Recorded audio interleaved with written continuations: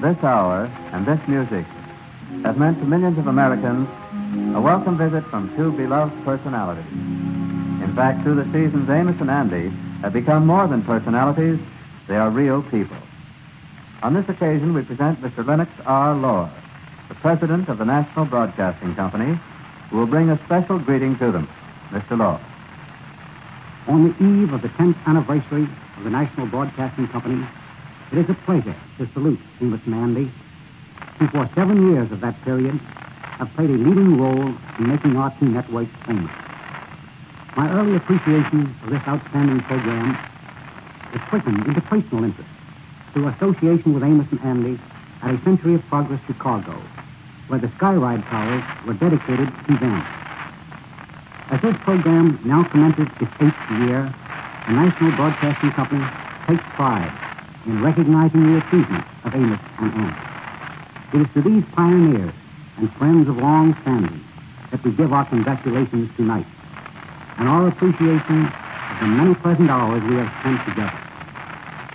We take you now to Amos and Andy in Hollywood, with the hope that this program tonight is only an early milestone on a long road of happy birthdays ahead. Today, Amos and Andy drove their taxicab up in the mountains to Lake Arrowhead. They decided to explore that section of the country, and after driving for almost an hour, they found themselves lost. By mistake, they turned on a narrow dirt road, and unfortunately, the car stopped out of gasoline. As the scene opens now, we find the boys walking down the road about 100 yards from their taxicab, headed for a modest farmhouse to use the telephone. Here they are. Well, I didn't know that we was out of gasoline. We must have a leak in the tank or something. Yeah, where in the world is Well, I don't know where we is. We was somewhere up near Lake Arrowhead, up in the mountains. That's all I know. Well, how did we ever get on this road we is on? Well, you was the one that told me to turn down this road. If this ain't a mess, I don't know. Here we is 100 miles away from Los Angeles, up in the mountains. Done lost our way, and we're out of gasoline. I can see us sleeping in this taxi cab up here now, or walking my feet off to get some gas. Well, the thing for us to do is to go to this house down here and ask the man let us use the telephone. And don't forget, if somebody brings us some gasoline out here, it's going to cost us plenty of money. Well, if the man will let us use the telephone, we just got to call up the nearest filling station and ask them to send it out and pay them whatever they want to charge us. Unless we want to walk to the nearest place and get it, but that might be miles away from here. Well, here's the house. Yeah, there's the man's mailbox with his name on it. What does that spell? Say on the mailbox, WALTERHUSTON. WALTERHUSTON.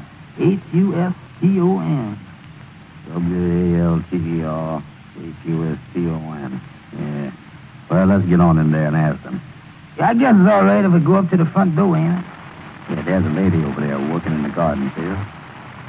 Yeah, well, come on, let's go up there. If he wants us to pay him for using the telephone, let's pay him. Yeah, well, go ahead. Knock on the front door. Well, come on with me. Walk up on the porch with me, and don't start talking big enough now when you see him. Well, you do all the talking if you want. This thing of running out of gasoline this far from home here is bad. Yeah, well, wait a minute. I hear somebody coming.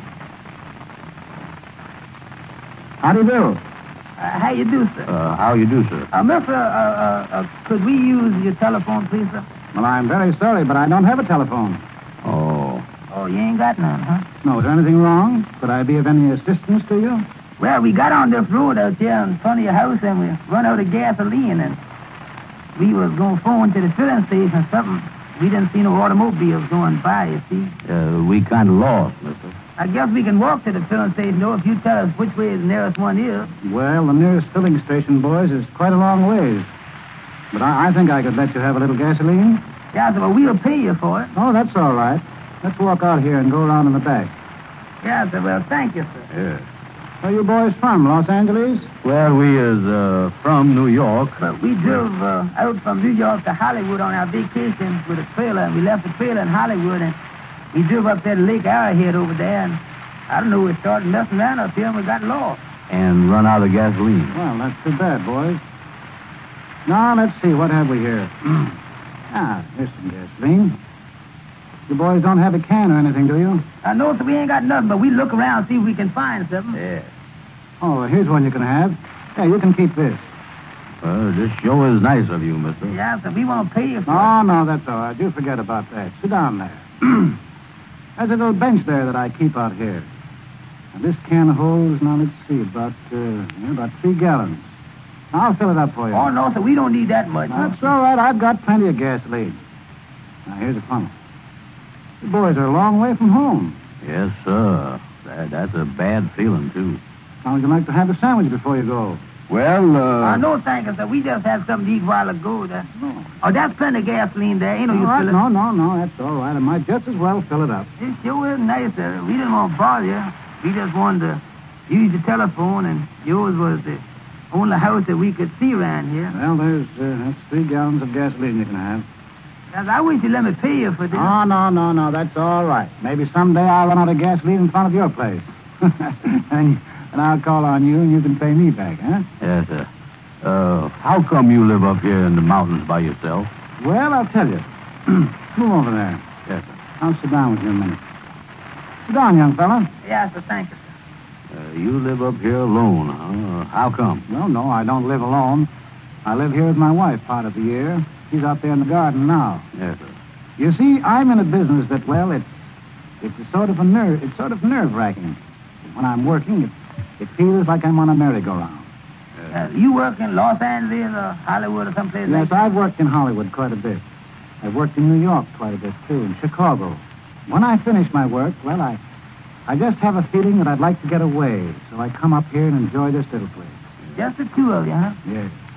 You know, I find that if a man will get away from his work part of the time and just think without the turmoil of worry and going here and there, well, it does you a lot of good. Yeah, that rest do anybody good. That's what I preach all the time. Yes, but you can't rest too much. But after you hit the ball and work night and day, well, it's nice to get away. Yeah, the man got to have some rest, all right. That's right. And a lot of them think, though, that they don't need it. But when I work pretty hard. Now, I've seen some of my friends try to keep going, and I've seen them crack under the strain. You know, boys, when I come up here, I find that I can think better. I get something out of life that I didn't know existed. Yes, sir. Yeah, that Hollywood is a busy place, all right. Yes, Hollywood is a busy place. I guess a lot of people think it's sort of a playground. But a lot of people work awfully hard in Hollywood, and I've seen the work there drive them almost insane. Yeah, that moving picture business is a tough business. Yes, I'm afraid you're right.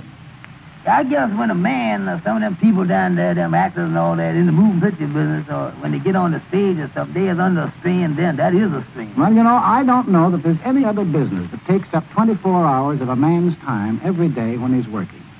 But, boys, this little place up here, well, I think every man in his heart would like to come to such a place someday and spend some time. Of course, some people might not like the dead silence of the night or the quietness of the day, but I love it. Yes, sir, I love it. Yes, sir. Well, we'll get going now. You say I can have this can? All right, yes, keep that. Throw it away when you're finished with it. Well, we sure appreciate it. Yes, I wish you'd let us pay you for this. No. I've been paid by talking to you. I'm kind of glad you dropped in. Yes, sir. Well, we sure is lucky, all right. And before we go, I want to tell you how much to thank you for giving us the gasoline. It saved us a long walk, all right. All right, boys. Well, good luck to you. Yeah, good luck to you. Goodbye. Thank you very much. Yes, sir. Is we lucky? I say we is. You know, he's one of the nicest fellas I ever met in my life. His face kind of made you feel at home, didn't it? It sure did. Huh? Nice place they got you, too. Yeah, there's the mailbox. What'd that say on there again? WALTER HUSCON. Nice fella, wasn't he? He sure was.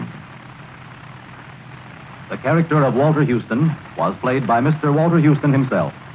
Amos and Andy would like to extend their sincere appreciation for his kindness in appearing on the program tonight. On this, the first night of Amos and Andy's 8th year on the air for Pepsodent products, the Pepsodent Company wishes to express its gratitude and appreciation for the loyalty and fine showmanship of these two boys. May we, on behalf of you, the Amos and Andy audience, salute them with cordial good wishes for their continued success. And now, I know that Mr. Houston would be happy to say a few words to the Amos and Andy listeners at this time. Mr. Houston. Thank you. Friends, first I want to tell you that it has been a great pleasure for me to work with the two boys whom I have listened to for many years. Whenever the opportunity presents itself, I invariably listen to Amos and Andy. This is their anniversary, the starting of their 8th year on the network.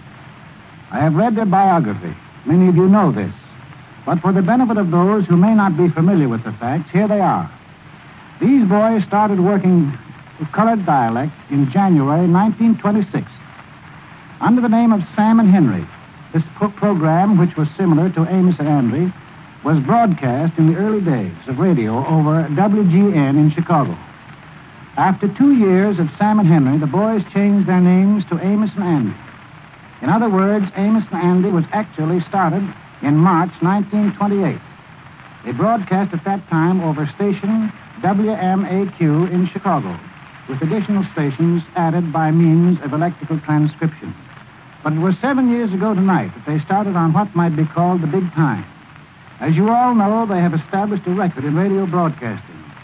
They have received today many congratulatory messages from people in every walks of life. They deserve it.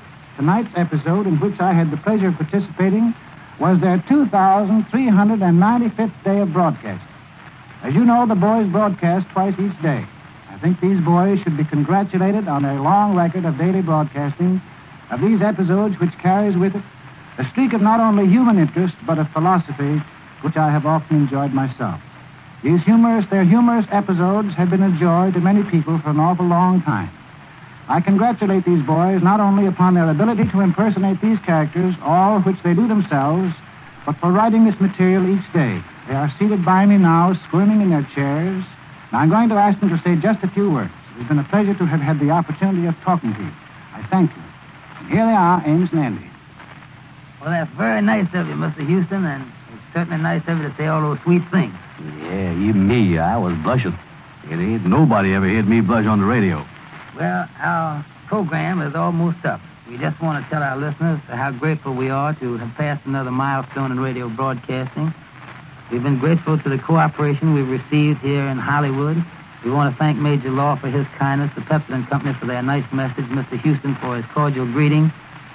And we want to tell you how grateful we are to you listeners who make these anniversaries possible. We want to thank you and tell you we're very, very thrilled tonight and say good night. Good night, folks.